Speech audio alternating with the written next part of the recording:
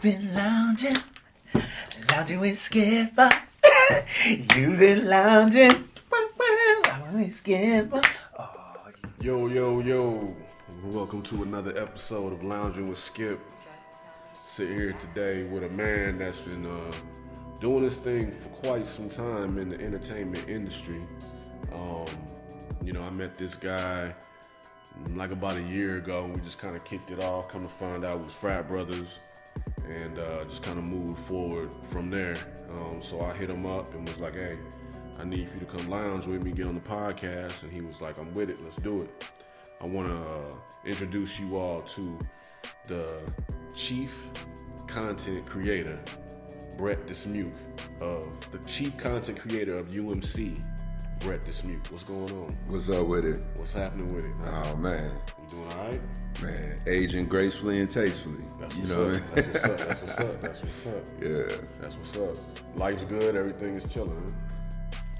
Yeah, man. Just embarking on a new day, and right now you see streaming services, cable networks, digital platforms, they keep popping up, every other week, which is fine. It's love. It's great. Because, that keeps the business turning, steel sharpens steel, that type of thing. So if you don't have any competitors, then you the next one to go out of business. You know what I mean? So before we even get into all that, let's get a brief. Give me a brief background on where you come from, right? Where you from? So I'm from Chicago, Illinois. South Side to the fullest. All right. I left Chicago after high school.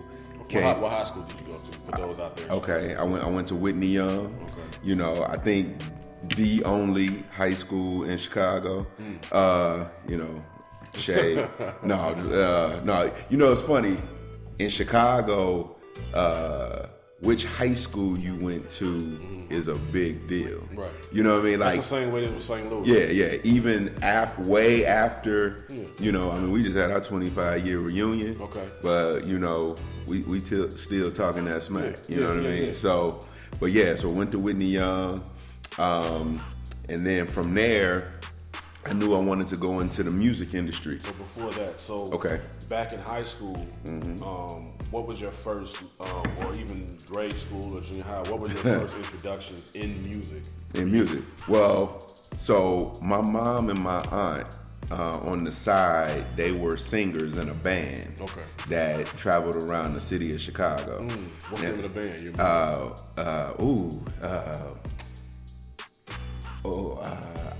Was it Cashmere? I think it was Cashmere. Okay. But man, but you know what? I was like, 3, 4, 5, 6. You know what I mean? So I would be at the rehearsals and the performances by default. At 5 years old? Yeah, because, hanging out in the crowd while my mom was on stage singing, like the crowd was the babysitter. You know what I mean? So I just got in the mood of music, from being around it all the time and playing around with the instruments. And was there a specific genre you listened to? Because around that time when hip hop was kind of just. So, I'm an R&B head. Okay. And I love my hip hop. I love my rap, but R&B is supreme for me. So. Around that time. Yeah, who was some R&B that you were listening to? Well, so I used to go through, my mom still had damn near the entire Motown catalog on 45. Right. So I would spend all them 45s in the basement. Playing on your record player? Yeah, on the record player. So I would play all the Motown stuff, and then early to mid 80s, vinyl was real big, so I would play the 45s, but then I would play the 33s of the albums, and listening to Luther and Whitney and DeBarge and Midnight Star, Atlantic Star. But then I started having, you know, people my age that I was fans of. So that's how I started getting into New Edition. Okay. You know. So you were seeing, so New Edition, when they came out with Is This the End? Right. And all that. Candy Girl. That's when you were like, whoa, what is this? These are guys Right. my age Yeah. doing this. Yeah. Okay. And so now up until that time, now you gotta remember, I'm playing the 45s of the Jackson 5. Okay. So they were my age too. Right. But it was Right. 20 years before, Right. or maybe not 20, maybe About 15. 15. Yeah, about 15 years before. But on record, Yeah. they were my age. Yeah. So I naturally transitioned from the Jackson 5 and DeBarge into New Edition and The Boys. I'm and, hearing you speaking on, you know, the fact of, you know, the kids. And do you think it was that high pitched voice you were hearing? Because even with DeBarge, Right. you know what I'm saying, that high pitched voice, it made you feel like these were kids that you were listening to. Right. And that's what gravitated versus it being somebody singing with a deep voice. So funny you say that. The bottom dropped out of my voice in between the summer between 7th and 8th grade. Okay. So up until 7th grade, I was singing Michael's parts. I was singing Ralph's parts. Okay. I could, you know, do El DeBarge. And then, you know, after the summer of my 7th grade year, my voice dropped to this. Okay. And it was devastating for And me. now around what year was this? This was like 88. Okay. You know what I mean? And so, and this is now, in my opinion, the greatest year of R&B music in the history of music is 1988. 1988. Yeah, like, greatest year. So that's Any Heartbreak, New Edition. Okay. That's Don't Be Cruel, Bobby Brown. That's Keith Sweat. Keith Sweat's first, Make It Last Forever. That's In Effect Mode. Okay. That's Guy's first album. You know, plus we had Whitney and Luther, and I'm not even gonna get into LL and Heavy D and all that, but I'm just saying R&B, like Johnny Kemp. Levert, what? Listen, Levert, My Forever Love, Johnny Kemp just got paid. Like, 88, it was popping. Because at that time, hip hop wasn't really, you know, it was growing. You had LL and things like that, but R&B was still running. You know what I'm saying? Running the airways, Ready for the World, Prince. Right. You still have Michael Jackson, Came Bad. You know what I mean? But you know, it's funny because coming from Chicago, we had a couple of different genres that we was rocking with. So you still had the R&B, then you had house music, then you had deep house, which was just 70s R&B. Then you had the hip hop, you know, and I mean, because, you know, back then, I mean, we was bumping Eric B. and Rakim, you know, Run DMC, Big Daddy Kane, you know, Public Enemy. Like, these guys just came out. Public Enemy, Yeah, oh, Daddy what? Kane, they had just came out. You know what I'm saying? 88 was a good year. No, oh man, it was a great year. It was a great 88 year. was a good year. So what happened was, so I used to be a tenor, so I was doing all of the Ralph parts, and then my voice dropped, and instead of accepting it, I was still trying to do the tenor parts. Wound up, and I was doing that. So let's say from 7th grade to sophomore year of high school, completely strained my vocal cords and developed polyps from straining. And the doctor, you know, like I said, this was like the summer after my sophomore year of high school. He was like, "Yo." So were you singing in a group? Yeah. School? So I was performing. So I got bit by the bug, you know, when I was a shorty. Then I started singing along with the records in my basement. And then my aunt had a 4-track cassette studio. Okay.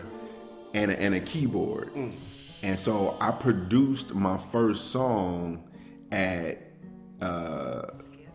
11. Wow. And then I joined a singing group. And so it was me, my best friend, and then a female that I went to school with. So it was 2 guys and a girl, and we were called LA Crew.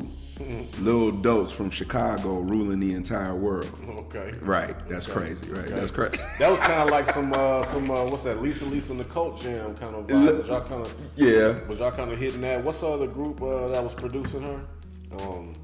Full Force. Full Force. You know. Well, so back then, you know, because it was male and female, and we were both singing. You know, we thought we was like a little 5-star. Okay. Now that a lot of people don't remember 5-star, but then you also had the Jets. Right. You know what I mean? And so, you know. Jets. Remember, what was that, 84, 83, that was when Johnny Gill and Stacey Lattisaw came out with the. So you had the girls and the guy, it was always the girl and the guy singing together back and forth and make it last forever. Right. Oh yeah, with shout out to Jackie McGee. Mm-hmm. So you know what, it's funny.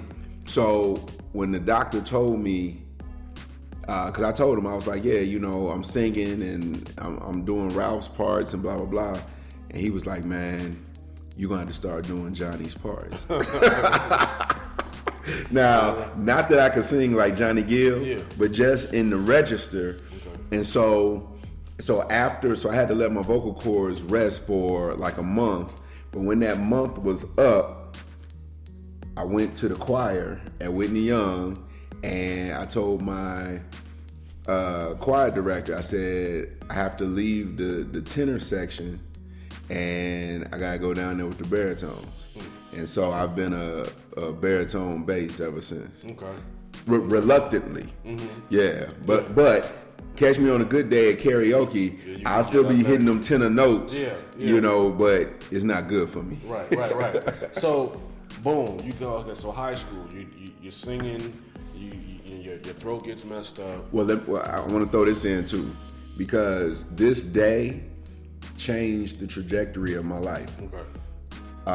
October 6th, 1988, the Any Heartbreak Tour came to Chicago. Okay. And that was Al B. Sure, Bobby Brown, New Edition. Oh yeah, Al B. Sure is hitting those notes. Yeah. And Bobby Sure, Bobby Brown, and New Edition. Wow. And they came to the UIC Pavilion. Okay. And they shut it down. And that day, I sat there after the show was over and I was just looking up at everybody walking out. And I said, I'm gonna be in the entertainment business. I said, this is what I have to do. I need this energy in my life. So that's what started the question. Because before that, I wanted to be a doctor, you know, and you know, because I was like, yo, I want to help people, I want to make some good money, blah blah blah. And that night, I feel like I found my calling. That's what's up. Yeah. And what's dope about it is the fact that at that age, when you experienced that moment, you was able to see it. Yeah. It was like it was one of those moments where you were like looking through a window. Yeah. And where you know you wanted to end up, but you on the outside looking in. So I don't know how they knew this, but a few of the girls that I went to school with, they knew where New Edition and Bobby Brown, what hotel they were staying in. For real? And they knew their code names because they didn't stay under their real name. Wow. So like Ralph Tresvant was Peter Rabbit, shit like that, right? So, and again, we're in 7th grade at this point. So how they got this information, I have no idea, but that's probably another podcast. So I found out Bobby was staying at the Palmer House Hotel, which was a Hilton downtown Chicago. After the show, I called the Palmer House and I said, can I speak to Bobby Brown? The lady at the front desk said, we don't have a Bobby Brown, but we have a Tommy Brown. I know that's his brother. So I was like, yeah, put me through. And Tommy answers the phone. He's like, hello. And I was like, yeah, I just want to let you know, my name is Brett Dismute. I came to the show tonight, and I just want to let you know, y'all inspired me to go into the music business. And, you know, and I just wanted to thank you. And he said, well, check this out. He said, young man, I'm glad that we could affect you in that way. He said, so always remember this. Never take any wooden nickels. And I said, oh, okay. Thank you, Mr. Brown, blah, blah, blah. He was all right. I expect to see you at some point later down the road. Now, here's the funny part. I didn't know what the hell that meant. Right. But I just got some advice from Tommy Brown. It wasn't until my freshman year of college where I conducted Montel Jordan's first interview. Okay. So I met him, through the fraternity while he was trying to get signed. So he got signed, during my first semester. So my second semester of school, I interviewed him as Def Jam's latest signing for one of my recording arts classes. And so I shared with him the Tommy Brown story. And he was like, that was profound. And I looked at him and I said, I don't know what that means. Right. And so that's when Montel broke it down to me. He said, when slavery ended, a lot of the newly freed men, black men, couldn't read or write. You know what I mean? Because they weren't taught that. Right. And so when they would go work, some of the employers would saw off round wooden chips and paint them silver or like a dark gray and pay them in wooden nickels. And so, and when they would go to the store and try to buy stuff with the wooden nickels, the store owners would be like, get that out of here, that's not real money. And so what Montel told me, what Tommy was telling me was, in this business, everything isn't as it appears to be. So make sure you check your shit. And I was like, mine was blown. I said, okay, you know what I mean? But it took, 7 years later to find out what that meant. So high school, okay, you stopped really singing, you changed to baritone. Changed to baritone. And you were singing in the choir? Yep. And you were still singing in the group? So I left the group from 7th and 8th grade and I joined a group at Whitney Young in high school. Okay. And so I was a senior and the other three guys were juniors. Now this was around the time it was like a Troop and Silk. Well, so this was around Silk and Shy and Boys to Men. Yeah. So, because Troop was like 7th, 8th grade. Well, I mean, it went into high school as well. 89, but Boys to Men made it cool again for 4 guys to walk down the street singing a cappella. Yeah. And so we would do stuff like that. Okay. And so my senior year of high school, we used to go downtown. So taking the train from Whitney Young, which was on the west side, we would have to go through downtown to get home to the south side. So the Harold Washington Library, downtown Chicago, it was a brand new library. This is like 92. They had rehearsal rooms with pianos in them. So that's where we would go rehearse. And you could reserve the rooms for free. So, we used to go there like, 2 days a week after school. And one day we're singing and it's these 3 ladies in the room next door. And I hear this piercing soprano coming through the wall. Like, these are supposed to be soundproof rooms. And I mean, it's like, I'm like, I've never heard anything like this. So I go to the front door of these practice rooms, it was a clear door. Okay. So you could see in. Yeah. So I walk next door and I'm looking at these 3 ladies sing, and the piercing voice that I heard was Coco. It was SWV. So they were in Chicago, so their first album was out. Okay. And they were rehearsing for a performance they had that night. For real? Wow. And so I knocked on the door, and I was like, yeah, we're in a singing group. That was them. Yeah. So at that time, they only had 1 single out right here. Okay. Yeah. And so, matter of fact, week may have just dropped, maybe, because I knew it. But I bought the album off of the first single, so I knew the whole album. So I knocked on the door. I was like, yeah, me and my guys, we next door. We in a singing group, blah, blah, blah. I was like, I have your album, blah, blah, blah. I started singing, not Right Here. What's the other one? Now I'm So Into You. Well, yeah, I'm So Into You. Right, yeah, right. And then the three guys hopped in. I don't know what I wanna do. Like in heart, and they was like, oh, so y'all can sing for real. So then they was like, sing something else. So we sang like 3 songs. We did like Shy, Forever Fall in Love. Then we did End of the Road. And then we did like Let's Get It On or something. And they was like, oh, that's dope. We're having a show tonight out in Calumet City. Well, actually, I think Dalton. Come down. So the other 3 guys was juniors, but they was like church kids. Okay. So, and this is school night. My mom was a cop. She was never home, so I was rolling. So I rolled down there by myself. They let now mind you, I'm 16. Yeah.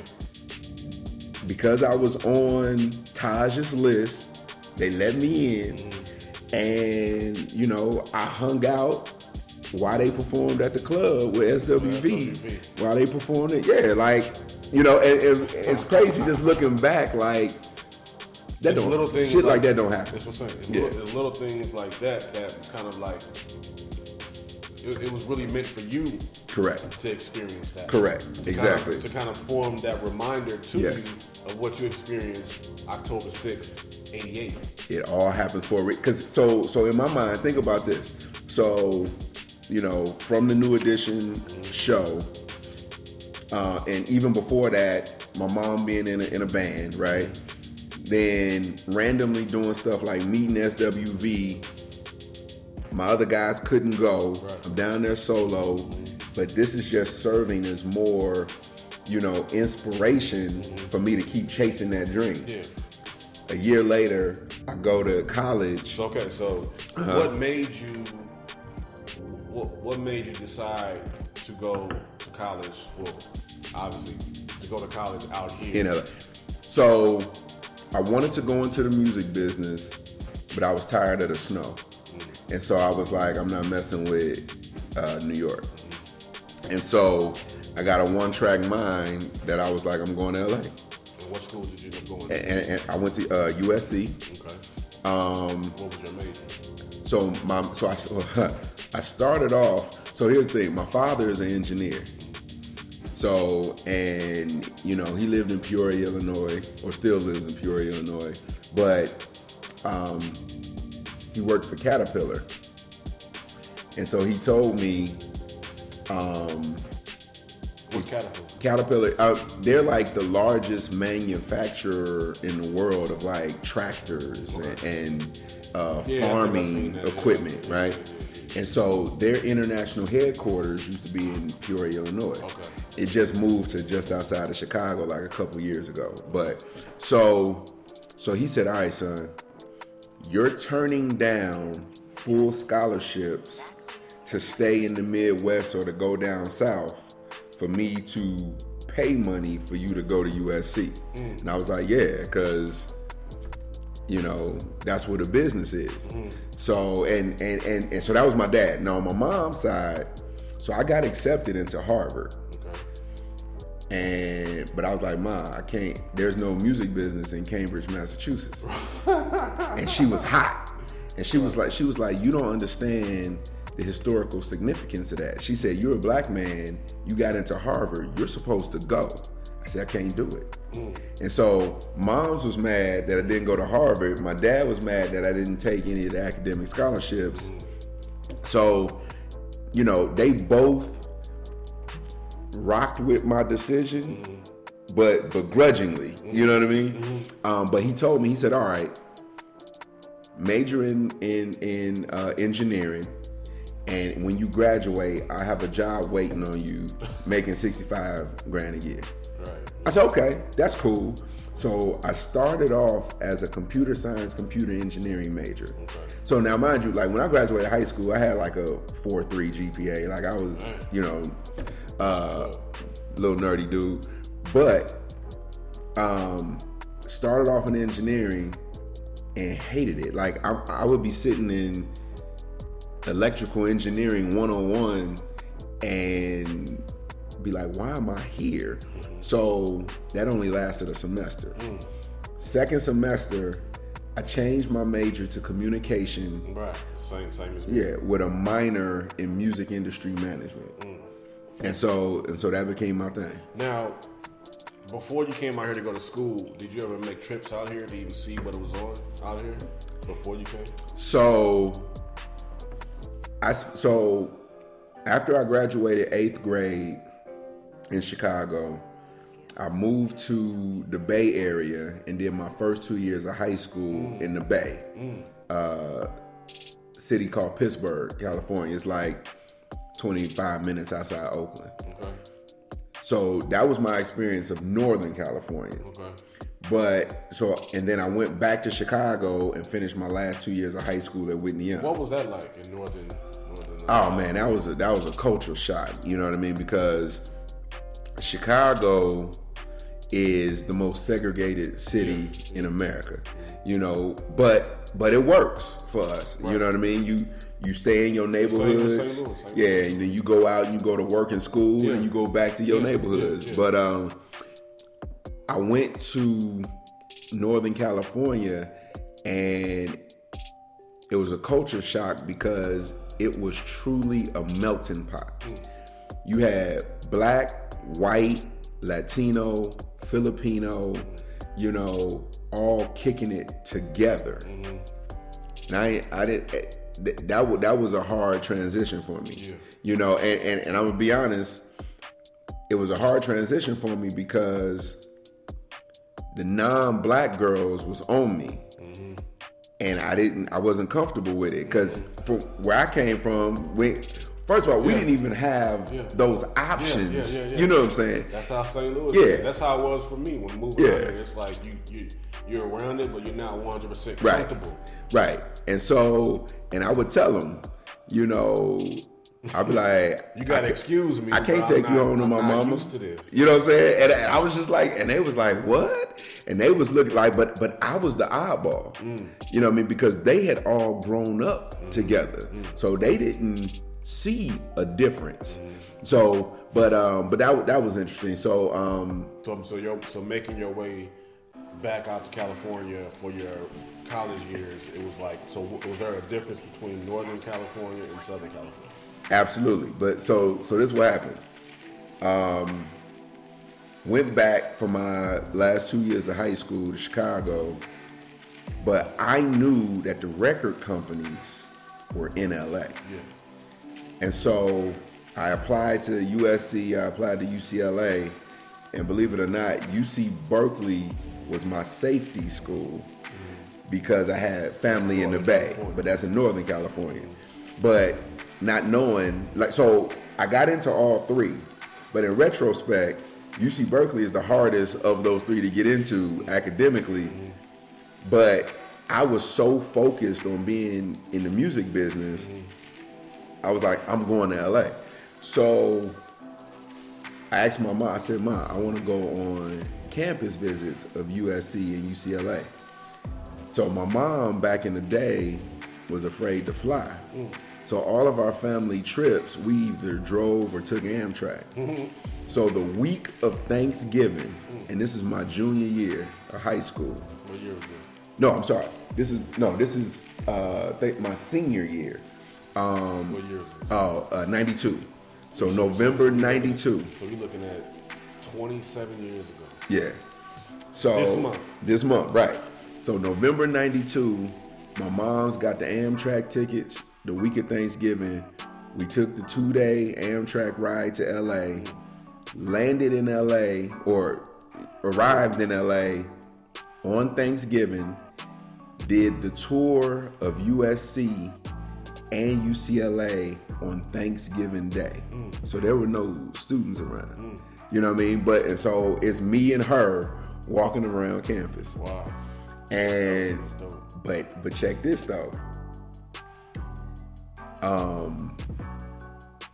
The LA riots had just happened not too long before that. So when we're looking around LA, it's still burnt down buildings and stuff like on Crenshaw and Florence and all that type of stuff. And She was like, "You sure you want to come out?" exactly. You know what I mean? And I even thought about it for a second because at that point, Boys in the Hood was really what we knew of LA. Right. And it just so happens, so I felt like this was my life playing out outside of the football segment, but watching Boys in the Hood and the USC recruiter came to Ricky's house, and I was like, I'm about to go to SC. And so I was like, man, this is gonna be kind of crazy. You know what I mean? And so, but I literally only thought about it for maybe a week. And then I was like, it don't matter, I gotta do it. And then, so let's call it what? March, April 93. of 93. So I graduated in June of 93. Okay. So March or April, me and my friend Yolanda, I never saw the trailer to this movie. Society. Yeah, listen. So she was like, bro, let's go see Menace. And I was like, what's Menace? She was like, it's like Boys in the Hood. I said, oh, okay. And we went. That movie came out that summer, like June or July of 93. Like it had to be a little bit before that because the day after,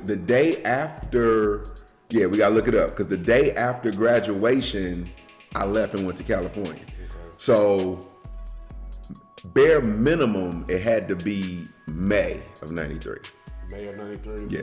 So while you looking at it, so I go into the movie theater and I'm sitting there with my mouth open the whole time. I'm like, wait, this is where I'm about to go? You know what I'm saying? And I was like, yo, and then she's looking at me like, are you sure? Right. She was like, it's not too late, because she was going, I think she was going to U of I. She was like, it ain't too late. You can come downstate with me. I was like, shit. I was like, nah. I'm gonna follow through. It's interesting how it was all these signs of negativity pouring into your vision, right, before you actually got there to maybe kind of deter you and right, distract right, yeah, from where you were supposed to be heading. Because somebody else would have took that like, nah, I'm cool, right, and went another route. Do you see how life in itself, one decision can alter the whole entire scope? So, and I look at it like, because I was stubborn, you know what I mean? I fell into exactly what I wanted to do. And I'll take it a step further. So I got to college and, so I joined the fraternity, but in doing so, I met Montel Jordan. Right, okay. Because I'm looking this up. So, okay. Wait, before you say that, I'm going to throw out 3 names to you. Okay. Montel Jordan, Prentice Penny, John Singleton, all from the same chapter. That was my introduction. May 26th. Okay, there it is. Wow. Yeah, because I knew it was right before graduation. So, but those were the type of guys I met when you came out. As soon as I got to LA. Okay. You know what I mean? So it was more confirmation. Like now, mind you, this is before you became a noob. Well, this was during the process of becoming a noob. Okay. Because all 3 of them were already noobs from the USC chapter. Mm-hmm. Well, Beta Omega, which was USC LMU Pepperdine. Yeah. Okay. So when you saw the movie, he was like, you know what? Bump that. I'm still going. Boom, you came out. How soon after you came out that fall of '93 did you run into Prentice or John or Montel? So, and you were still in that mind frame when you came out and you were starting that electrical engineering. correct. Right. But that was my major Right. on paper to appease my dad. But when did you actually transfer that or cross that over to communication? So my second semester, so Spring '94. spring '94. Now, Exactly. by this time, did you already have you already met John Singleton? And So, I briefly met John because he was shooting Higher Learning, and I was an extra in Higher Learning. really? Yeah, so I was one of the people that scattered when Remy was shooting, Wow. and they shot that at UCLA. Wow. And so now the irony of it is this: John Singleton at that time was on his third movie, but we knew who he was. Because of my initiation process, I damn near spent every day with Montel Jordan and Prentice Penny. But this was before they were Montel Jordan and Prentice Penny as the world knew them. But it was the conversations that we were having about the business. So Montel was like, yo, so he called me Diz Muki. He was like, Muki, I'm going to take you under my wing so that you can see how this business is run. Here's how it comes full circle. John Singleton offered Montel his first record deal, but he didn't tell you. He chose to sign with Def Jam. So that was interesting. John Singleton? John Singleton had a record deal called was it Real Deal, Raw Deal, something like that. But his deal I think was like through Sony or something. Right. So Mont didn't take that. He took the Def Jam deal. So so in the midst of all this, you were also by this time now you're in the fraternity. Okay, by this time, so it's like boom. Okay, Right. I'm freshly in. Yep. I already know. So then boom, Montel Jordan became who he was becoming with the "This Is How We Do It." Right. So this what happened. And so I promise you, this is all like way bigger than me. So my Montel got signed like December '93. So I crossed in December '93. Then he started working on his album in '94. So fast forward to the beginning of my sophomore year, which was August of '94. I'm in my apartment and I'm watching Video Jukebox. And there was a video that came on called This Little Game We Play by Subway. Yeah. Now, remember, I'm the biggest New Edition groupie on earth. Yeah. I looked at the Chiron when the video went off. Chiron. The Chiron is when music videos used to come on, the name of the song, the artist, the label, and the director, depending on the show, will pop up. Yeah. So it said, this little game we play, Subway. Then it said Biv 10 / Motown Records. Right. And I looked at my roommate, who was my line brother, and I said, Michael Bivins has a record label. I called information and asked for Biv 10 Records. But wasn't whatchamacallit Boyz II Men and them on Biv 10? No, so Boyz II Men was signed directly to Motown. Okay. So he took Boyz II Men to Motown. Kids, the ABC. ABC was on Motown. Okay. So then after he had two successful acts, Yeah, they got a label. Gerald Busby gave him his own label. Subway was the first act on Biv 10, and then 702 was the second act. So here's the small world. I call information and ask for Biv 10 Records. They give me a number. I call the number. A guy answers the phone. He's like, hello. And I'm like, yeah, my name is Brett Dismuke. I'm a sophomore at USC. I wanted to know if y'all need any interns. He said, can you start Monday? I said, I'll be there. Went on Monday. It was out here. It was in LA. Their office was on Wilshire. Okay. Right? Wilshire, just west of La Brea. Okay. This is how God works, though. Walked in the building. The guy that was on the phone, his name is Steve Cook. Okay. Steve Cook is my mentor to this day. Walked in the room, and Steve was like, oh, okay, bam, bam, bam. He was like, all right, so this is what you gonna do. He gave me, it was basically a stack of every independent record company in the United States. Okay. He said, go through this list, call every store and ask them, do they have the Subway record? So that was my first assignment. So I'm sitting there at the phones. I'm working the phones, calling the retailers. Michael Bivens comes in the office. I meet Mike. I'm like, oh, this is crazy. In the office at that time, so there was Michael Bivens, it was Steve Cook, it was Todd Bozak Rousseau, which is Faith Evans' ex-husband, and then Yvette. What's Yvette's last name? The actress. Which one? Yvette. Let me see. Like, dear Yvette. Right. Let me see. Yvette. What was she in? Oh, Yvette Nicole Brown. Okay. So she's been in let me see, where's my boom boom. Avengers.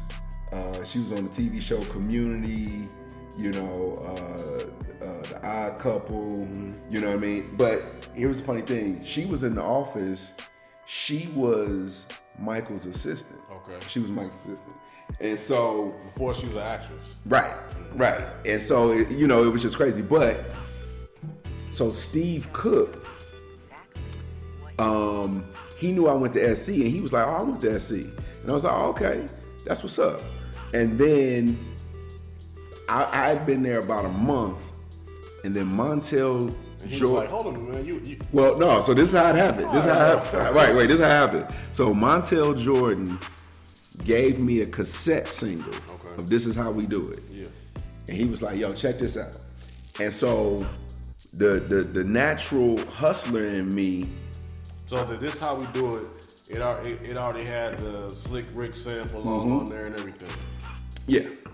So he gave me the cassette single, and I was taking that cassette single around and playing it for everybody that would listen. I was like, yo, check this out. This is that new shit, right? I took it into the office and I pulled it out. I was like, yo, my frat brother has a new song, blah, blah, blah. He was like, wait, your frat brother? He was like, I know Montel. And I was like, how you know Montel?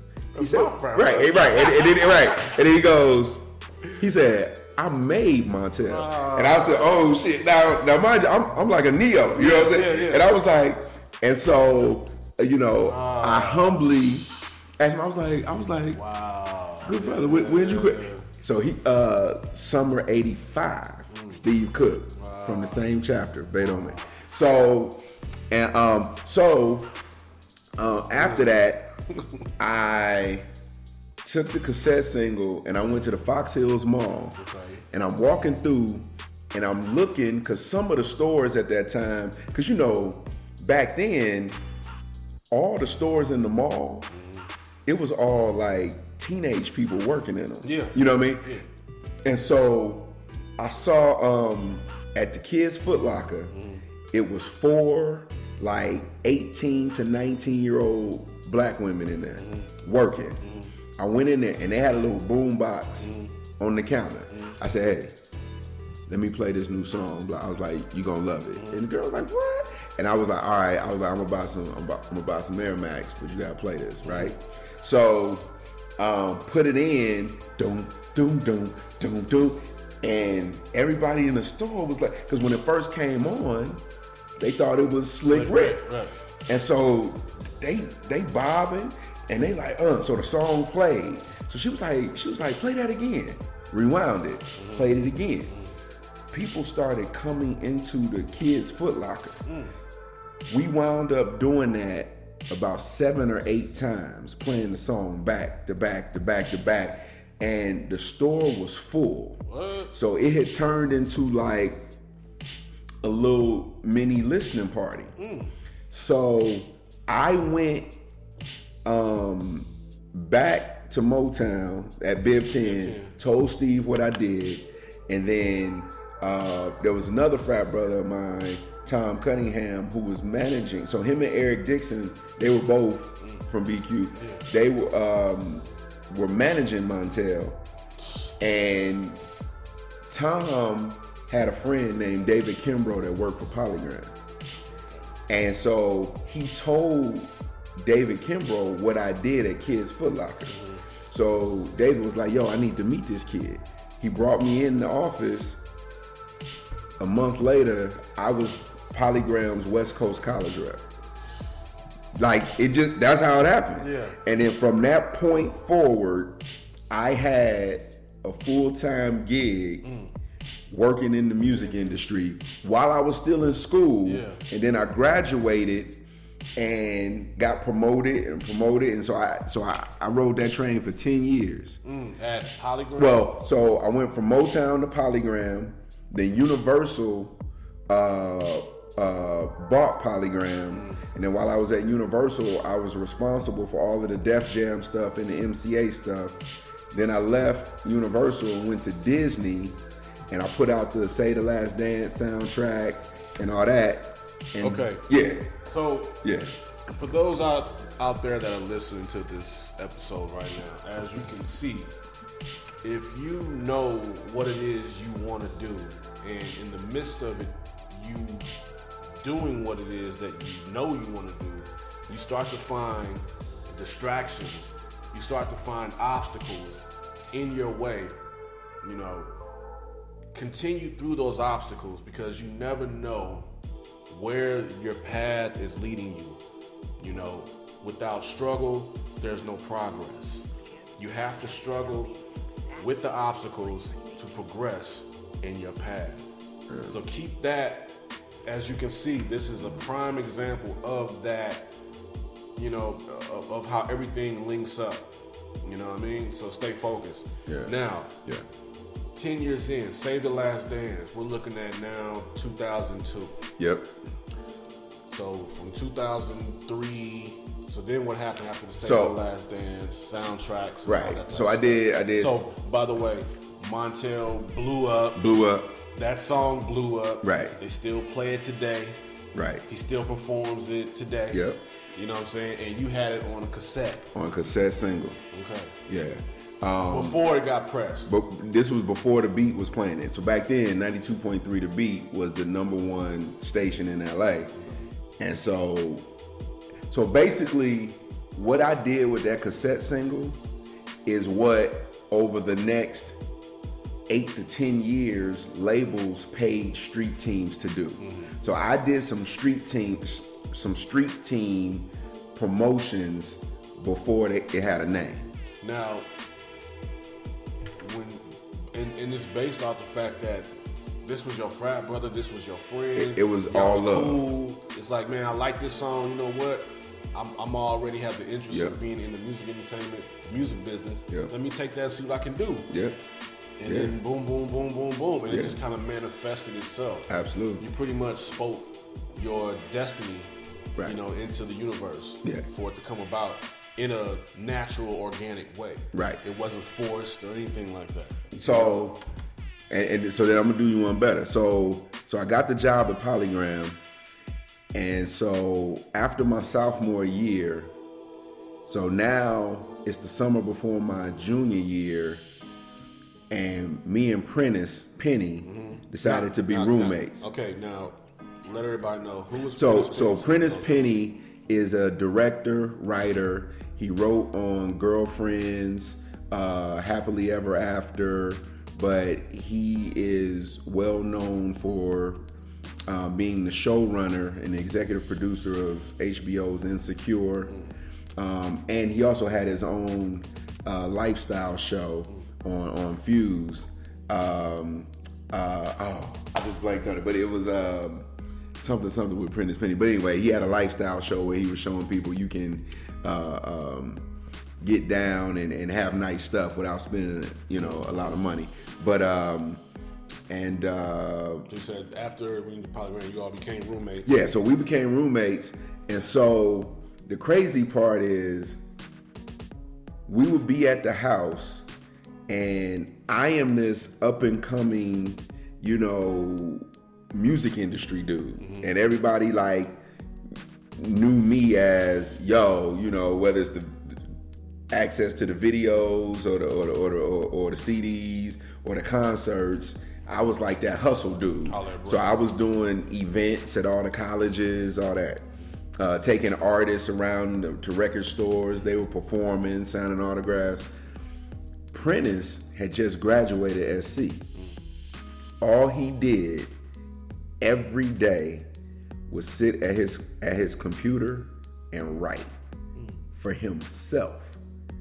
And so it's crazy because I see the fruits of his labor now. But 20 years ago, when he's sitting there and literally he'll write a script and he would do like 20 different revisions of that script, and then he would put that one away, and then he would start another one.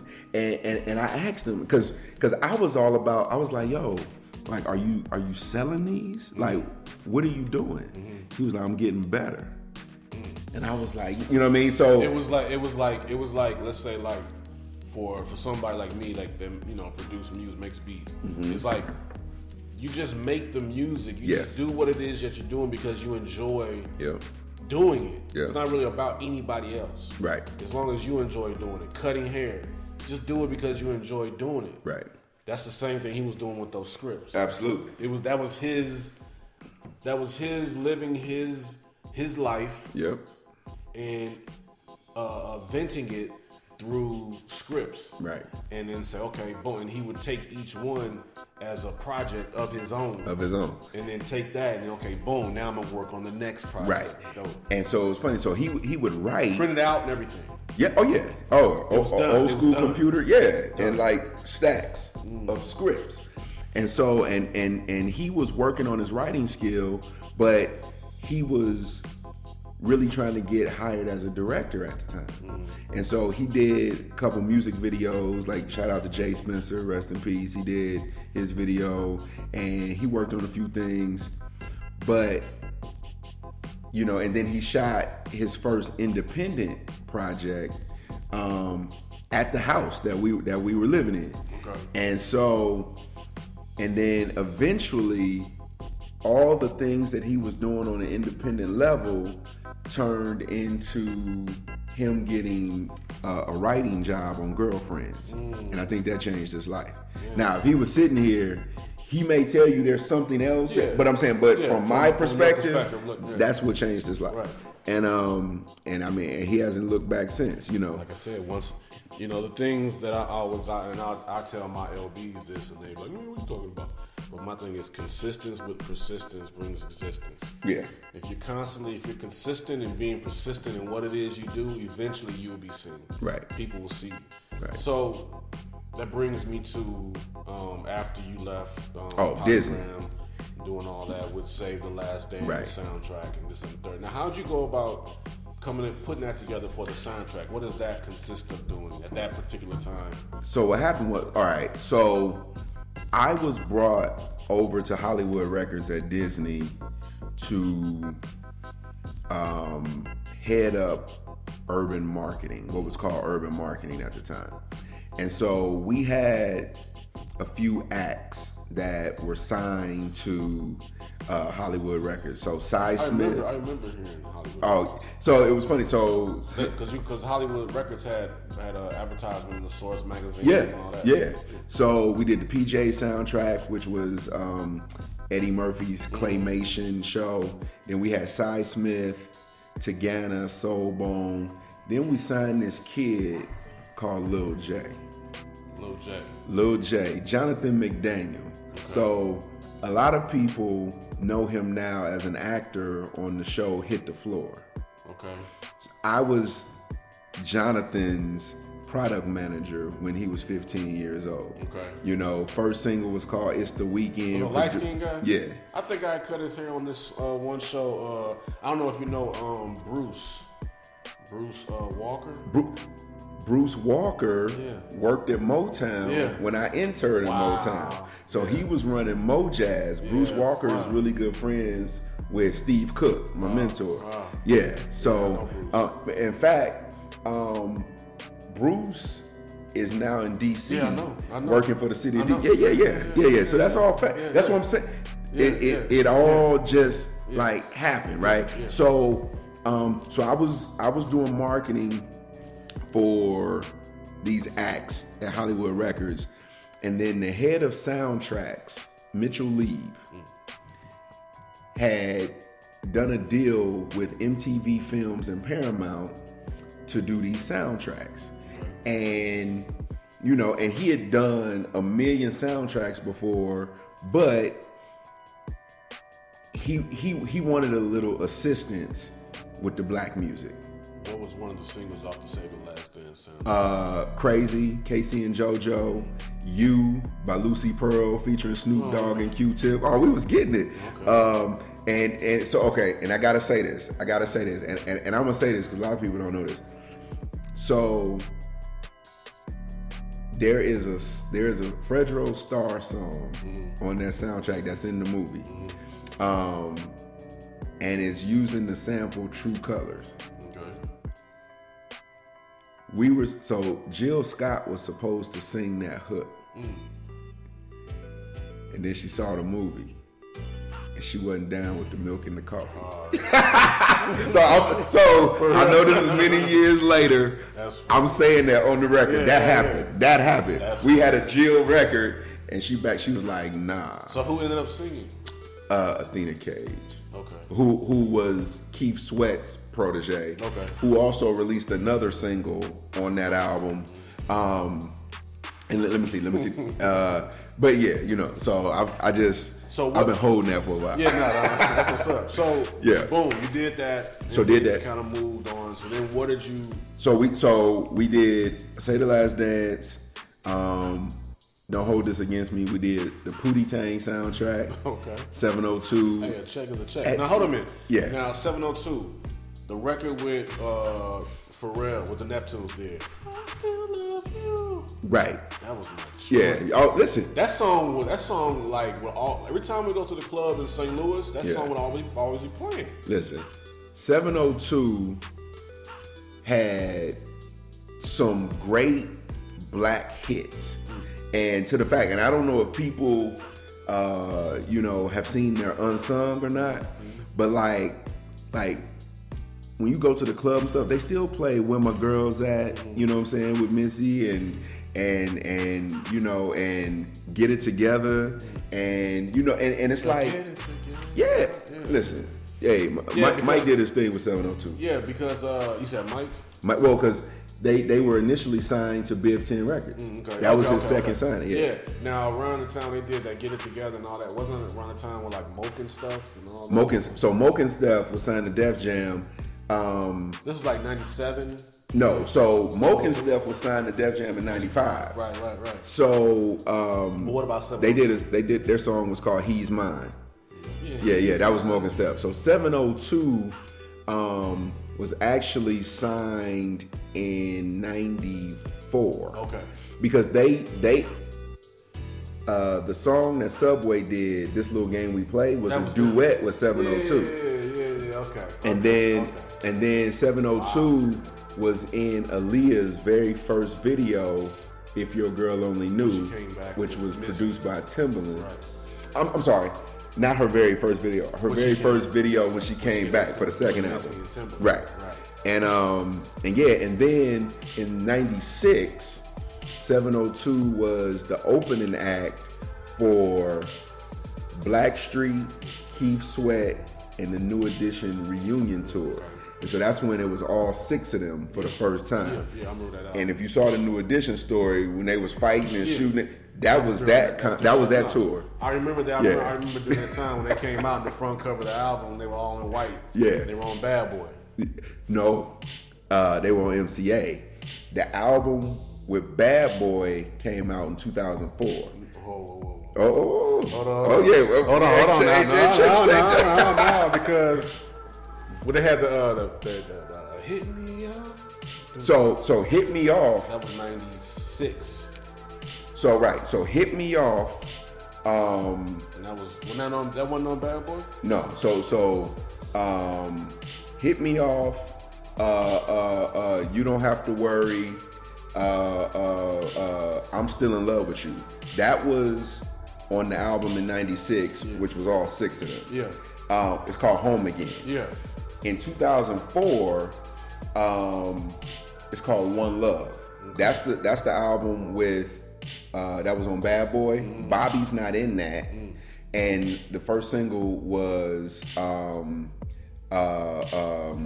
And wasn't that around the Hot Tonight. This was right. Yeah. Give me dinner hot Yeah. tonight. Kind of like that 112 kind of vibe. Right. I think that was around the time when when Jermaine Dupri had tried to bring back Houdini. Yeah. Brought them back. Yeah. I think it was around the same time. Yep. I believe.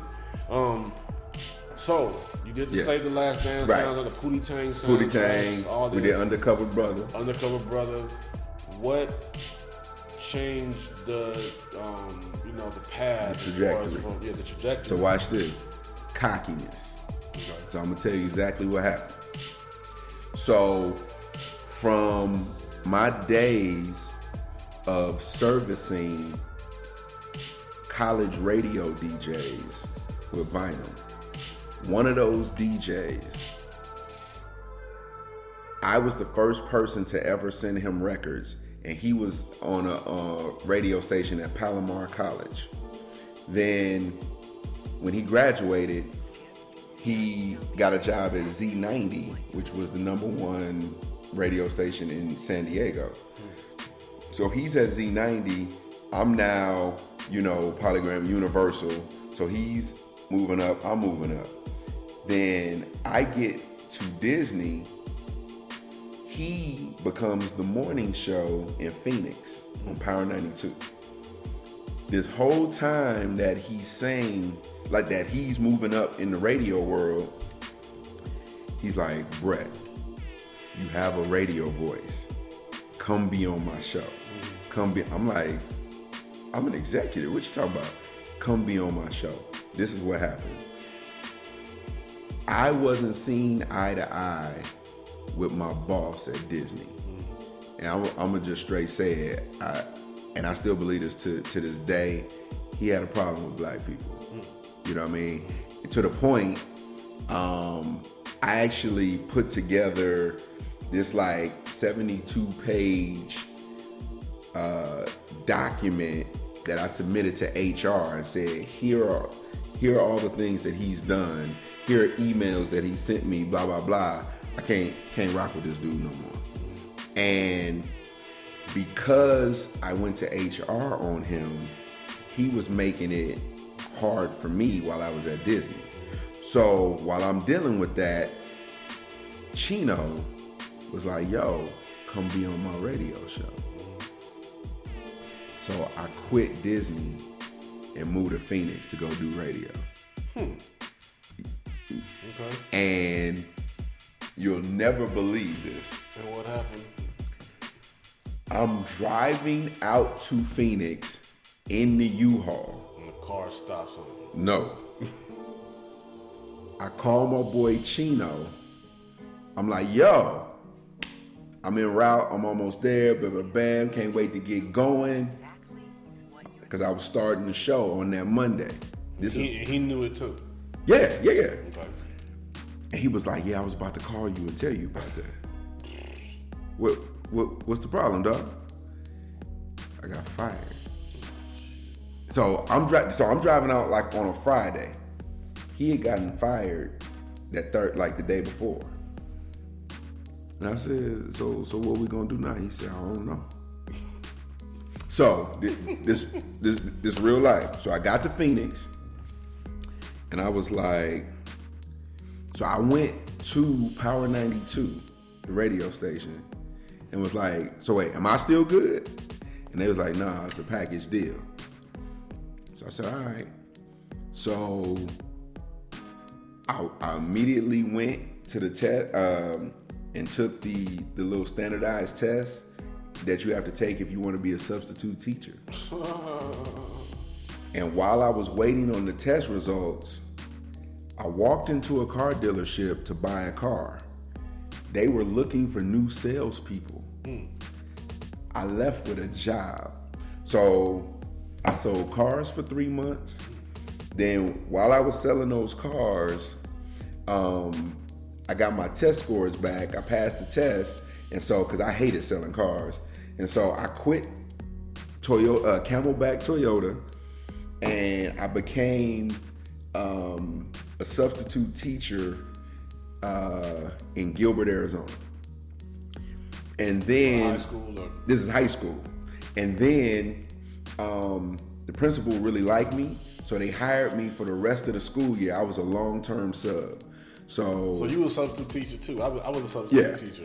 So I did the sweeps room. So in Arizona, that's when if you're late for class, you have to go to the auditorium and sit there, and you can't do anything. You just have to sit there. Yeah. You can't look. And so I ran that program.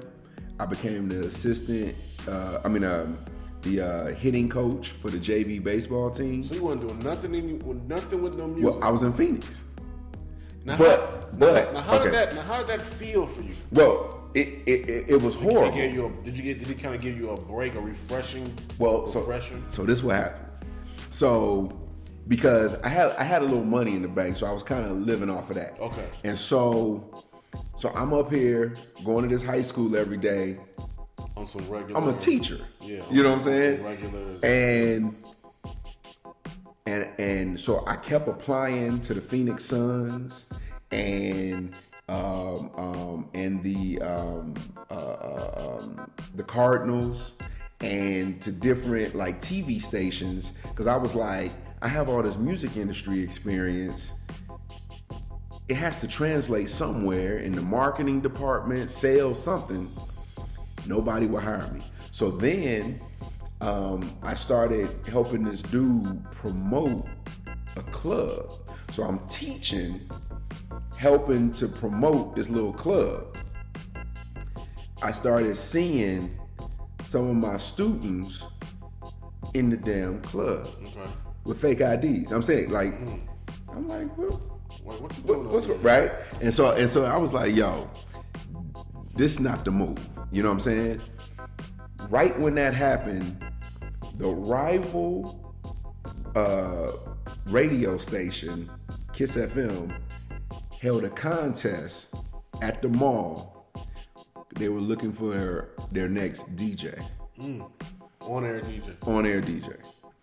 So I went down to the mall, and literally you're supposed to get up on the stage, and they gave you 2 minutes. And they was like, just say whatever you want. And I took the mic. I was like, yo, this is Brett Capri. You rocking right here, blah, blah, blah. I was like, Phoenix, Arizona. And I just went into it. I won. Oh, yeah. I went down to the station, and I did my little preliminary week or whatever. And cause it was, what they did was they picked 5 people from the mall. Each person got 1 day the following week. So I won that part. So next thing you know, I was doing 6 to 11 on Kiss FM. But I hated it because it was the city, it was the format. Because basically right, what it wasn't like R&B. It's called churban. So churban is a code word for urban church music. No. Churban stands for crossover urban.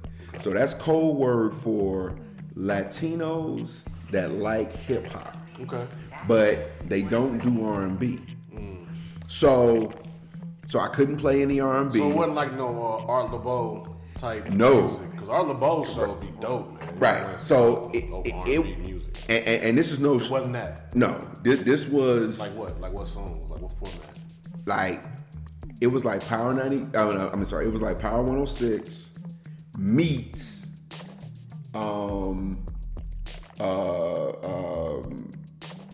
I don't, not Coast. That's too smooth. But like I'll tell you, so they would play all hip hop. So at this time, they would play like Nelly, Bad Boy stuff. Right. They would play that, and then they would turn around and play like Kid Frost or some shit. Yes, and Evanescence and like some crossover, like some alternative. Okay, gotcha. Yeah, but no R&B.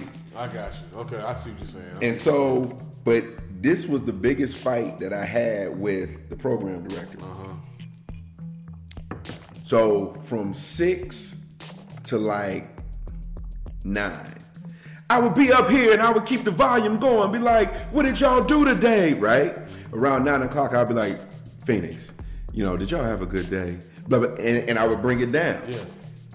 The program director was like, yo, we don't have a slow jamming, Kevin Slow Jamming James hour, stay up here.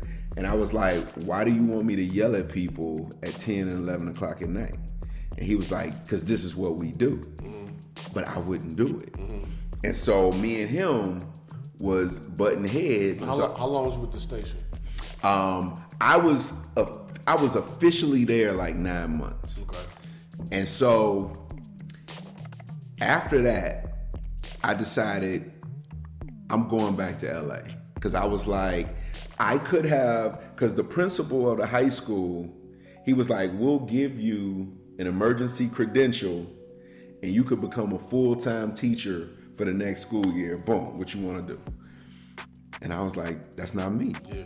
And so I moved back to LA. So now... How long were you gone? So I was gone basically 18 months. A year and a half. Yeah. And so I got back top of 2004. And I'm looking for record label jobs. But because over that 18-month period, 2-year period, a lot of shit can change. Digital downloading had took over. It was taking over around then? Well, it actually started in 99. That was when Napster was at its biggest in 99. And then around 01-ish is when the record label sued Napster. Napster had to take their site down, but then they came back. But instead of offering the music for free, you could buy singles for 99 cents. That's where iTunes got their model from, Napster. And so, but because a lot of people were choosing to buy music that way, people weren't buying albums like they previously were. So what, in 2004, 2005? So like, well... People were buying CDs. People were still buying CDs too. No, they were buying CDs, but a lot of people had stopped buying full CD albums and they had gone to the iTunes route. Well, I do remember, I think it was 2008. And this is when I started buying, when I first started hitting iTunes. 2008, when Kanye did 808s and Heartbreak. Okay. And I was like, when I bought that, I bought that off of iTunes. Right. So here are the stats. iTunes launched in 2001, with 8 million music subscribers. That came over from the people that had Apple products. In 2005, iTunes overtook Walmart as the largest music retailer in the world. 2005. And at that time, they had it was like 80 million subscribers to iTunes. And then, but what happened was, a lot of the labels during that time had realized that they were top heavy and they had a lot of different people, with different titles doing the same jobs. Because in the 90s, the record labels, that was a cash cow. And so because of that, most of the labels had downsized. And because they had downsized, there just weren't a lot of music industry jobs. And so I took my marketing and sales background from the music industry, and because there were no record label jobs, I applied to be the director of marketing at at Urban Works Entertainment, which was Jeff Clanagan's film company before he had Cold Black. And that's how I started in the film business. And so after 10 years of music, I did radio for a year, sold cars, taught, substitute, right? And then I entered into the film business on the marketing side, and now I've been in film. 2004. And so, and I've been doing that for 15 years now. 15 years. Yeah. So, what was the first movie that you were a part of? that you were part of that? Right. Well, okay. So let me say this. When I started at Urban Works, we had Dave Chappelle's stand-up comedy DVD called Killing Them Softly. We were doing the UFC. That had just become new to DVD. I was doing Darren's Dance Grooves. You know what I'm saying? On DVD. Then we hooked up with Carsey Warner, and I put out The Cosby Show and A Different World on DVD. I was really proud of that. And we did Fat Albert. First time on DVD ever. We launched a Platinum Comedy series. So Cedric the Entertainer, Steve Harvey, Monique, all on DVD. Mike Epps. We did everybody. Bill Bellamy, Cheryl Underwood. But back then, the film that was probably my favorite film was a film called All About You. Okay. That was our highest selling. Who all was in that? So Renee Goldsberry, who is now killing it on Broadway in New York. Like, I think she just won Tony's. I mean, like, she's like the woman in Broadway out there now. But Teron Brooks, who played Eddie Kendricks in The Temptation Story, Chris Spencer, Lou Myers, and Lisa Ray. So that was the cast of All About You. So you've been, you're talking about was it a movie? Yeah, it was a movie. Okay. Yeah, so So you've been pretty much going about doing all that, transferred over to Cold Black. Well, no, so I didn't go to Cold Black. So what happened was, here is another scenario of stuff falling into your lap. So I'm at Urban Works as the director of marketing. I'm there for a year. Jeff Clanagan leaves the company to go start Cold Black. Then Quincy Newell, who was Jeff's number 2 at the time, he was our general manager, he went with Jeff over to Cold Black. And so myself and the CEO of our parent company, which was Ventura Distribution at the time, he was like, hey, can you do acquisitions? And I had never done it before. What's acquisitions? Acquisitions. So that's the film equivalent to an A&R person in music. Okay. So they are the ones that find all of the content. Gotcha. So at the time, to put on DVD. Gotcha. So they go to the film festivals, Gotcha. so on and so forth. I had never done it. And he was like, you think you could do it? And I was like, absolutely.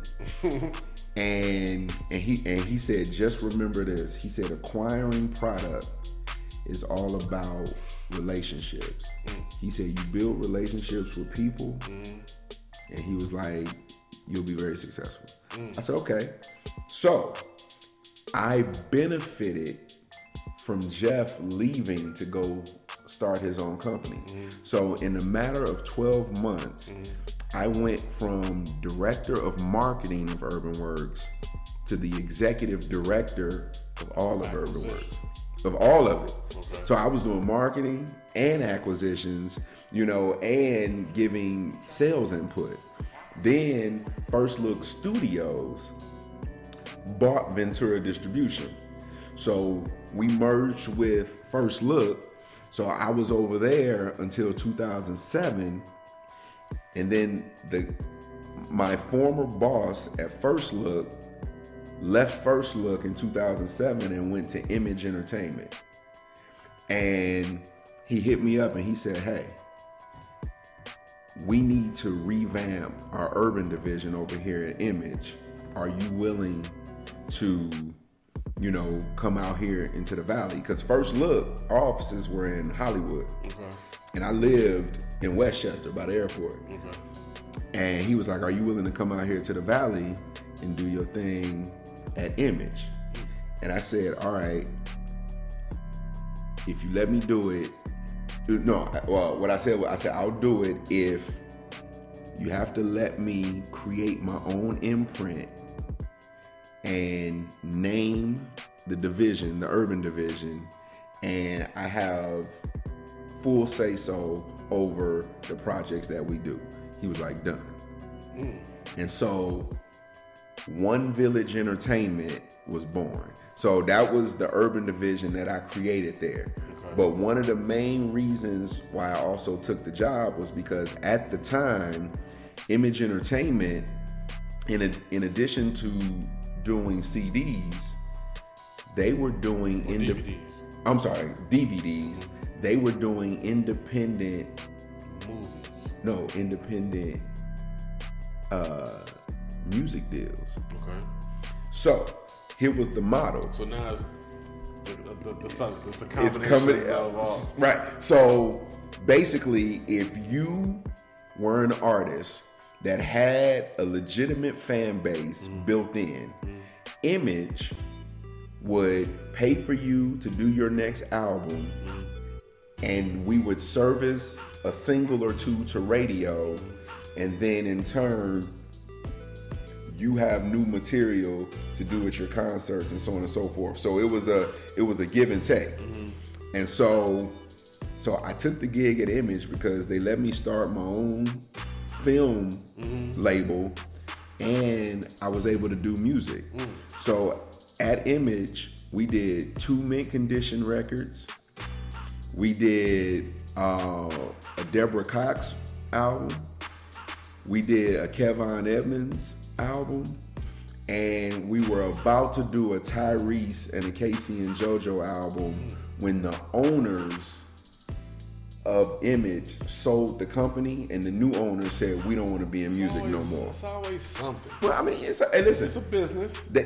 they bought it with their own money, so they had every but that's how I got there. So I ran the urban division at Image from 2007 to 2014. 2014. Yeah.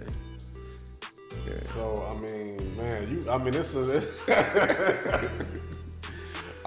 a straight up like it's a journey, man. It's a for real like story. Yeah.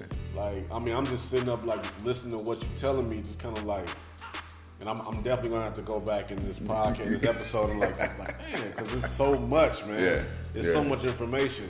Yeah. So from 2014 up until now, you know, like how'd you come about with Her Only Choice and things of that nature? So what I did was in 2014, I left LA and I moved to Atlanta, and I went down there to run another film company. Now, okay, yeah, because I looked that up. Swirl?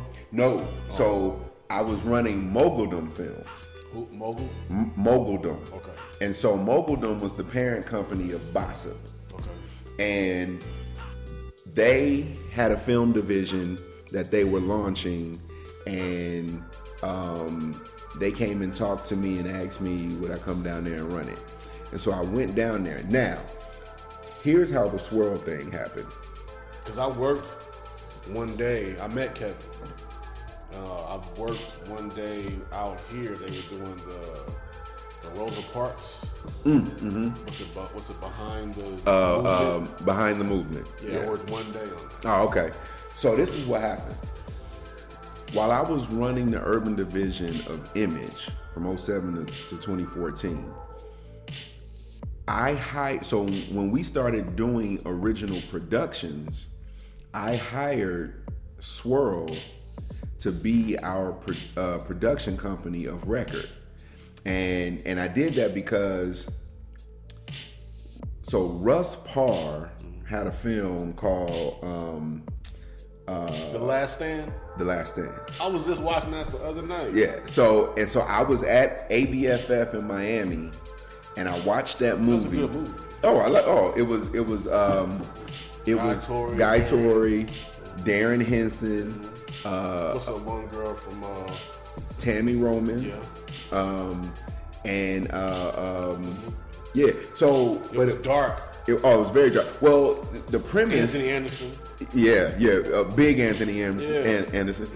Yeah. The premise was, comedians, their lives are really sad when they're not on the stage. And so it was just exploring that. And Russ Parr, before he was a radio personality, he was a stand-up comedian. And so he knew a lot about that. But so I chased Russ down after I saw the film in Miami, and I was like, yo, I want to get your film. But at the time, Warner Brothers had just started an independent distribution arm. And so he was like, well, I just gave the film to Warner Brothers. I was like, well, I love the way it looked. I want to do more work with you. He was like, oh, well, let me introduce you to my production partner. And that was Eric Thomasounas at Swirl. So then I hired Swirl for the 7 years that I ran the urban division at Image. Swirl was the only company to do our original productions. So when I moved to Atlanta with Moguldom, and it didn't work out, I'm just gonna say that, it didn't work out, and I decided, so that only lasted 9 months. And while I was down there, so I had moved my son to Atlanta as well. And so he was in high school down there, and I didn't want, so similar to Phoenix, I didn't want to just turn right back around and come back to LA. So I was like, we here, I'm gonna be here until he graduates. So then I went and had a conversation with Eric at Swirl, and he was like, well, listen, half of this is yours anyway. What you wanna do? So I became partners with Eric and Swirl. So then that lasted for a year. And then it was just a matter of Swirl at the time went and took an exclusive deal with TV One, and our distribution deal had ended that we had on the other side that I was controlling. So I was a free agent. He was signing with TV One, and so I was like, "Well, I'm just all kind of." Oh man, listen. And so I was like, "I'm just going to start my own thing." So I started So Shy Entertainment, and then I started off just licensing finished films to the various networks. So I had product from Chris Stokes and Novice Distribution and various other people, and Mark Harris, but because I had the relationships at these networks from licensing the finished films to them, I started getting into conversations specifically with BET about producing films for them. And so that's what we went and did. So we went and got some money, which is very hard to do, by the way. And it sounds easy when people are like, yeah, we went and got some money. I mean, listen, I had to do like 18 months of like research and decks and present to people and, present this to this bank and they say no. And then you go to this film credit facility and they say no, or you don't like their terms, and then this drug dealer over here is like, yo, I could flip something, and you're like, I don't know if I want, you know what I mean? To each their own. Hey, listen. But so we got some funding and we started cranking out films for BET. So as an independent producer, I knocked out 8 films in 2018 for BET. And what are those movies? So that is everybody out here that's listening. That's Her Only Choice, One Crazy Christmas, Holiday, Back to the Good Life, Fall Girls, Running Out of Time, We Belong Together, Happily Ever After, and then 'Twas the Chaos Before Christmas. Running Out of Time. Which one was that? That is Tasha Smith and Ronrico Lee. That was a good one. That's on Netflix. Yeah. I watched that. Yeah. I watched that about a few weeks ago. Yeah. I like how the twist of that happened. How Ronrico made it seem like he was with her, like, Right. and then it just switched up. Yeah, like, yeah. Okay, so you were basically so something like that. You were able to take that movie and get it licensed to BET. Yes, and so right, and so I was the liaison. So when you see like movies like this, do you go to like festivals and watch the movie? Well, because I've been doing this a while now. Well, first and foremost, I am a professional film festival attendee. So I go to 8 to 9 festivals a year. But because I've been doing this a while, a lot of the filmmakers, you know, it's word of mouth and it's references. So they hit me automatically before they start shooting films. Like, I get so many people at script stage that's like, Brett, I'm about to shoot this. Is there anything I need to change, do different? Wow. Should I blah, blah, blah? Who should I put in it? Wow. And that's actually, it's funny, that's how I got it. So while I was producing through my company, Social Entertainment, I was also doing casting work for a lot of independents because they were like, yo, you know. So I had these 2 magic books.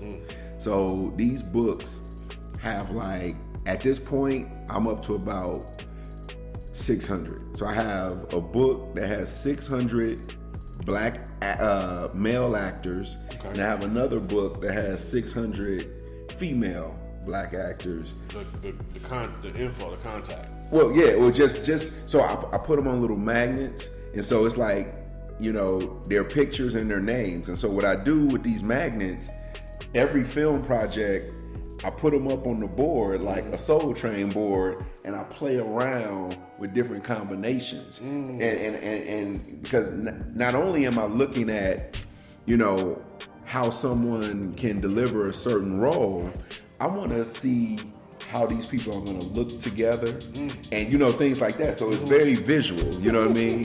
And so yeah, so I have done the casting for about 70 independent films. 70 independent films. Yeah. Been doing the cast. So like for instance, for Double Cross. Yeah. For that. So okay. So now in my new role as chief content officer. Okay. Yeah. Hold on. Before we can get that. Okay. Okay. So her only choice. So this is right. So boom. When were you appointed? Now explain UMC. Okay. So when I was at Image Entertainment from 07 to 2014, Bob Johnson bought the company in October of 2012. Who's Bob Johnson? So Bob Johnson is the founder of BET. And he's a new. And he's also a new beta chapter. See, listen, it all ties together. Yeah. So Bob, and I wanna say this for the record. When Bob sold BET to Viacom, he became the first black billionaire in United States history. You know what I mean? So it is what it is. You know, Newt's run it. But so in October 2012, he bought Image Entertainment and he changed it to RLJ Entertainment.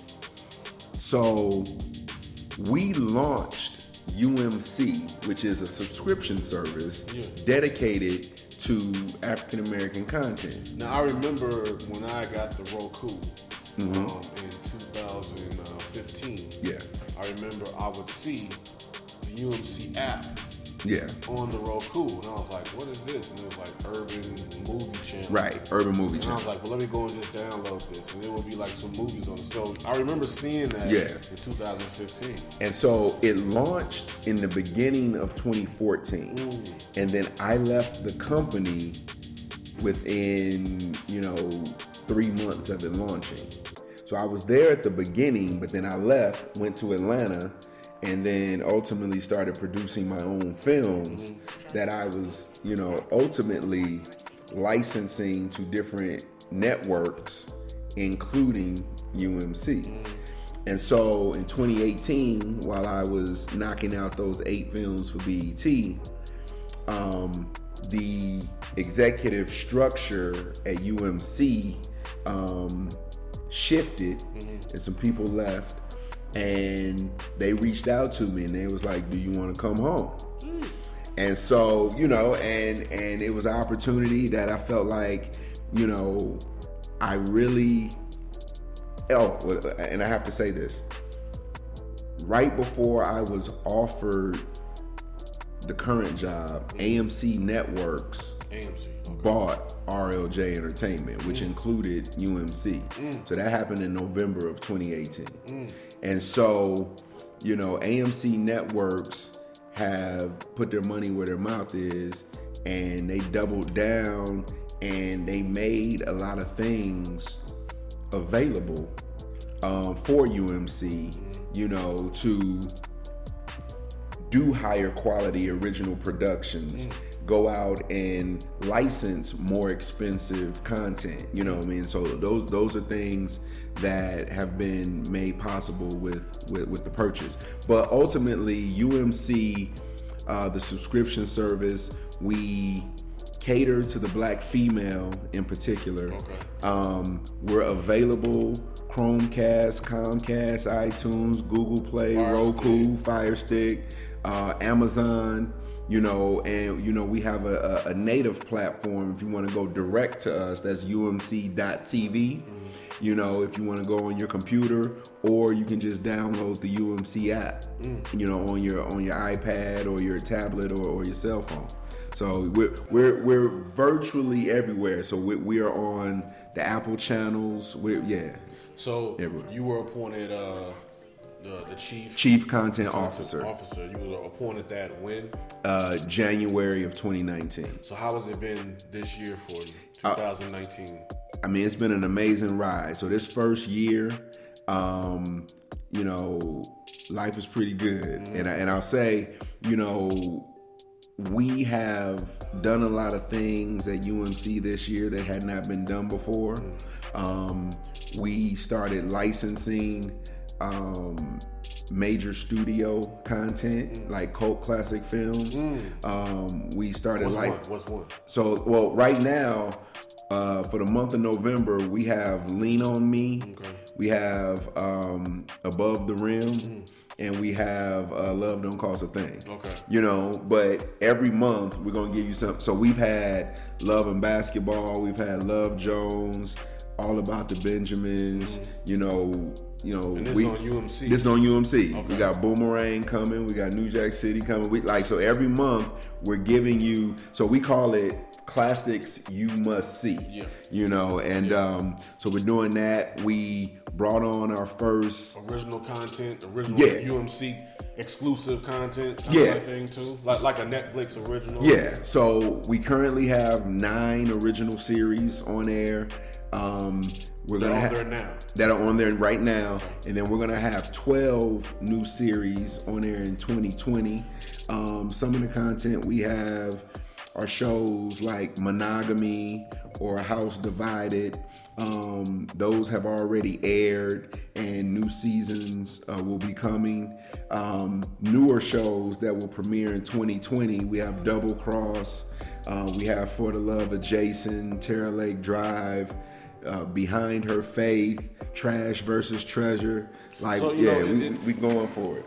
So just to kind of 360 back around, or 180 back around to the beginning of the conversation, with all this content that has been these platforms, these streaming platforms that have been, you know, brought up, you know, Apple TV, you know, Amazon Prime, you know, all these BET Plus, Disney Plus, like HBO Max. And the thing about it is, I don't see streaming going anywhere. Well, here's my advice for everybody, and I will say this. So in my lifetime, and I'll take you through music and film.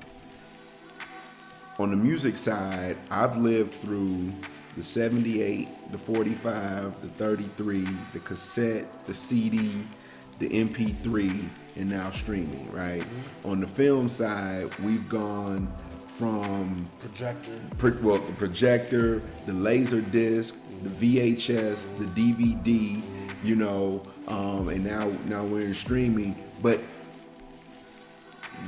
the one thing to remember is people are always going to want content. The medium in which they enjoy the content shouldn't matter to you, because that's always going to change. So right now we're streaming. You know, 7 years from now, it might be something else. 7 years from then, it might be something else. But at the end of the day, people are going to want to listen to music. They are going to watch TV and watch movies. You know what I mean? Like that's not going to change, you know. Because I think a lot of times people put too much emphasis on what the medium is. But, you know, if you do that, then you're stuck in the old times. Yeah. You just have to, you know, think about adapt what's around the corner. You know, like I remember the first time I bought a car that didn't have a cassette player in it, but all my music was on cassette. It didn't stop me. What did I do? I went out and bought CDs. Right. You know what I mean? You adjust. But I'm still listening to music. Yeah. You know what I mean? And so that's really the biggest takeaway. Same way when people had what's that? Four tracks. But what was that? No, 8 track. 8 track. Yeah. And then, you know, switch over to cassette. Correct. Yeah. You know, they just adjusted. Listen, I have vinyl and cassette and cassette tapes upstairs right now, but I don't have anything to play them on. You know what I mean? But the dope thing about that is you can go buy a record player. Well, you can go buy and you can play them. Or I could type in Google, play the deal 2 occasions. It's gonna come right on. Spotify, Apple Music. Right. Exactly. On the platform that you can stream. Exactly. Right. Exactly. So as long as things are I think now we're getting to a point where, you know, TV, music, as long as it's at any person's leisure, being able to, you know, listen to it when they want to, watch it when they want to, versus sitting in front of the TV waiting on when a show is coming on. Right. It's like, now I want to watch Her Only Choice, or I want to watch Double Cross right now. You know what I mean? So let me just go ahead and press play, and you can find it, and boom. You know what I mean? Tell me this: what is something as far as words of encouragement for, you know, somebody out there right now listening to this episode that, you know, wants to, you know, embark on the same type of journey or the same type of things that you've you know, jumped out there and began to do? What are some words of encouragement that you would tell him or her? So, I'm gonna take this opportunity I'm going to give some of the advice that I got, that I took to heart, and it has truly helped me. When I was a college rep for Polygram, Chuck D had just released his first solo album. His first solo album? Yeah. So this was 96, 97. And what was it? I didn't know you had a solo album. Well, right. Well, here was the thing. It was not a commercial success, but I mean, if you know anything about Chuck D, he wasn't trying to make commercial music anyway, right? But I set up a couple of speaking engagements for him at USC and UCLA, and I remember talking to him, and he said to me, brother Brett, he said, what do you want to do in this business? And I said, well, I actually want to own my own record company. He said, okay. He said, well, I'm gonna tell you this. He said, singing, rapping, you know, performing, writing, and producing. He said, those are only 3 of the jobs in the record business. He said, it's 86 other jobs. He said, go find out what those other 86 are if you really want to run your own record company. And I really took that to heart, because I was like, you know, if you look at any and record company or film distribution company, production company, you have 100 different jobs.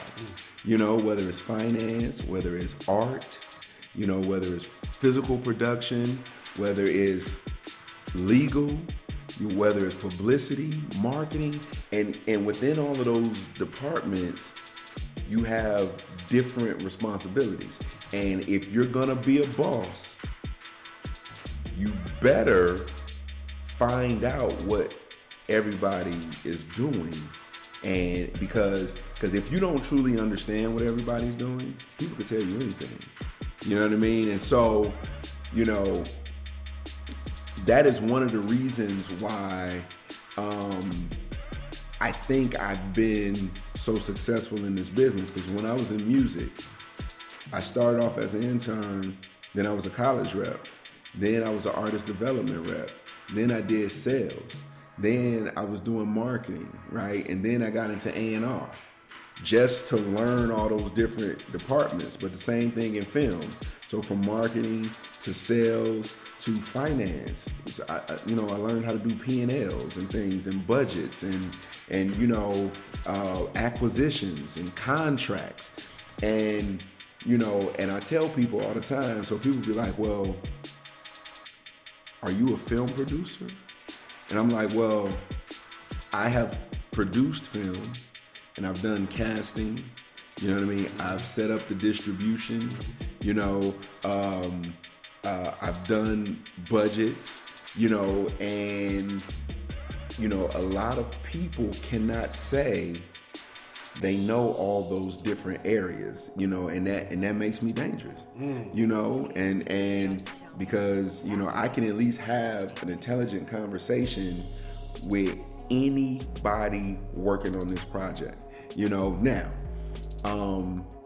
you know, that ties into understanding the business that you want to be in and understanding that you got to do your homework and you might have to read a book or an article or go work for free just to find out how to do something. You know, you can't be, you know, you can't ever feel like you are too educated in this business. You can always learn something, you know, because as somebody that was studying, you know, music industry business in college, the people that have worked in the business for 30 years run rings around the people that studied about it in a book. You know what I mean? So imagine if you combine those two, you're unstoppable. Right. So basically, to summarize that up, pretty much learn everything about the business. Absolutely. And learn all the positions of what it is that you want to do in the business. And that's any business that you do. Any business that you do. Any business that Absolutely. you do. Don't just stick to doing one thing. Figure out all the other things as well. Yeah. How can people reach you if they want to, you know, contact, if they have, you know, a dope, you know, something that they filmed or whatever, email or anything? So, yeah. So I'm very direct.